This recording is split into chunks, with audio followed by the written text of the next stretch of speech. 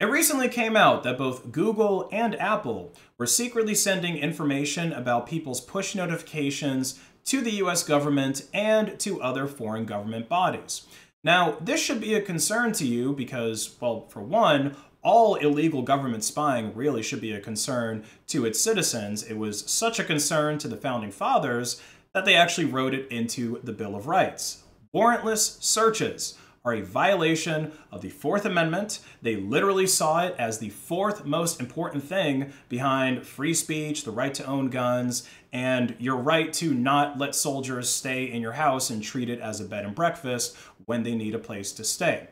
But on a more technical note, push notifications actually contain a lot of data and a lot of metadata, such as what apps you're using on your phone, when you use them, what your location was at the time when you received that push notification, people that you're interacting through the app, and in some cases, they're even able to get the full unencrypted text of the push notification that showed up on your phone's screen. Now, it really should not come as a surprise to you that Google was sending your push notifications to the US government and to other foreign government bodies, because Google isn't even hiding the fact that they are an evil company anymore. They literally removed "Don't be evil" from their company motto. And it's probably pretty well known at this point that if you're using a stock Android device, a significant amount of your personal data is being sent to Google servers, and it's being stored and, of course, monetized by Google. And also, it's being sent to servers that are owned by the handset manufacturers like Samsung, OnePlus, Xiaomi, or any of the other dozen or so Chinese smartphone manufacturers that have cropped up over the year. You should be assuming, if you have one of those phones, that every dick pic that you've taken with that device is being sent to Google and the CCP servers. However, there is a silver lining with Android phones, and that is the fact that you can modify the core software of them, at least on some phones where you're able to get root access and/or install a custom ROM that was pre-modified by someone else to enhance your privacy when using an Android device. You also have the ability on all Android phones, as far as I know, to sideload apps without root or without a custom ROM from somewhere like the F-Droid store, or you could even use the Aurora store to install applications from the Google Play Store, but without a Google account, which helps to reduce the tracking ability of those apps that are not connected to a Google account. So I would expect for more and more people who care about their privacy and who are using Android phones to actually start making these modifications and actually, go through with making those modifications to their phones and possibly even support the developers of those various Android ROMs and privacy respecting app stores with donations so that they can actually continue doing what they do for the community. And then we have Apple, who I look at a little bit differently when it comes to this. Because Apple has successfully brainwashed the members of their cult, or at least most of the members of their cult, into thinking that Apple actually cares about their privacy. And to Apple's credit, they've done this in some very clever ways. So for one, a stock iOS device contains far less spyware than a stock Android device. Things like app tracking transparency have made Facebook and Google's attempts to track users on iOS and to serve them targeted ads all but completely useless once they just, enable that for various apps on their iPhone.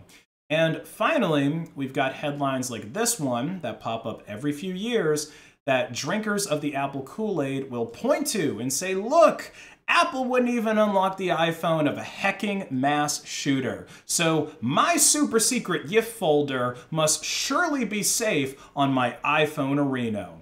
Now, defenders of the Apple cult are going to tell you something like, dude, you don't understand. The government issued these companies a gag order. They weren't allowed to talk about the fact that they were sending your personal information to the government in the first place.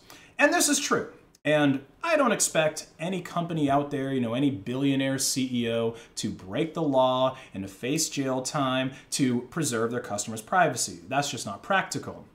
But to sit there with your head in the sand and pretend like Apple, the most valuable company in the world with an almost $3 trillion market cap, can't do anything to stop this? For you to actually think that is completely ludicrous. Apple could open source iOS. They could open their iPhones and their tablets up to modifications like we get in the world of Android, which, by the way, that would probably make every hobbyist modder that isn't poor enough to afford Apple hardware to actually switch to that, because Apple hardware is typically superior to the phones and the tablets, definitely superior to the tablets that we get in the Android world. And then the people that actually care about their privacy could take steps to better protect themselves by removing the bits of code within iOS that send these push notifications to the government, and or just use apps that are sideloaded from a different store that don't have these kinds of spyware push notifications built in. And then the government spooks would have to go to the house of each and every individual that's running the modified version of iOS to get their sensitive data the old-fashioned way. And the government is going to run out of spooks long before they even end up getting a fraction of those people's information.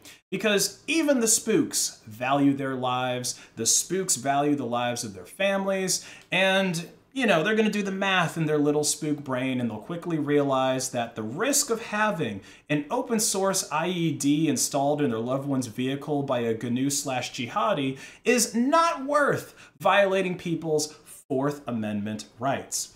You see, this is the beauty of free and open source software. The user controls the program instead of the program controlling the user.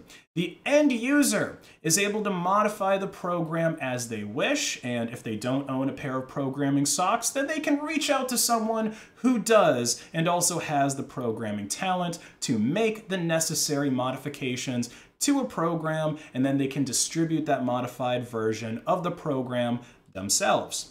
And again, I'm sure that Apple cult followers are going to quote Apple's chief information officer by saying that an open platform is so much more dangerous to hackers. Oh my gosh, it's open to hackers. We can't allow sideloading. But I think end user hardware, end user software being closed down is actually less secure because it limits your ability to learn about your device. It limits your digital literacy.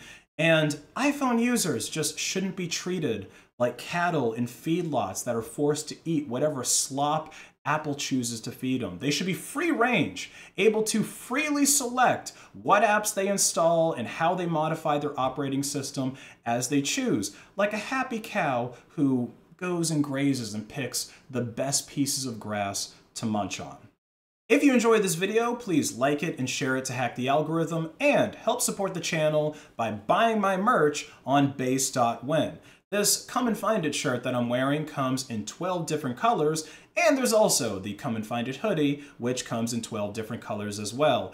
And of course, you can save 10% automatically at checkout on base.win with all products by paying in Monero XMR. Have a great rest of your day.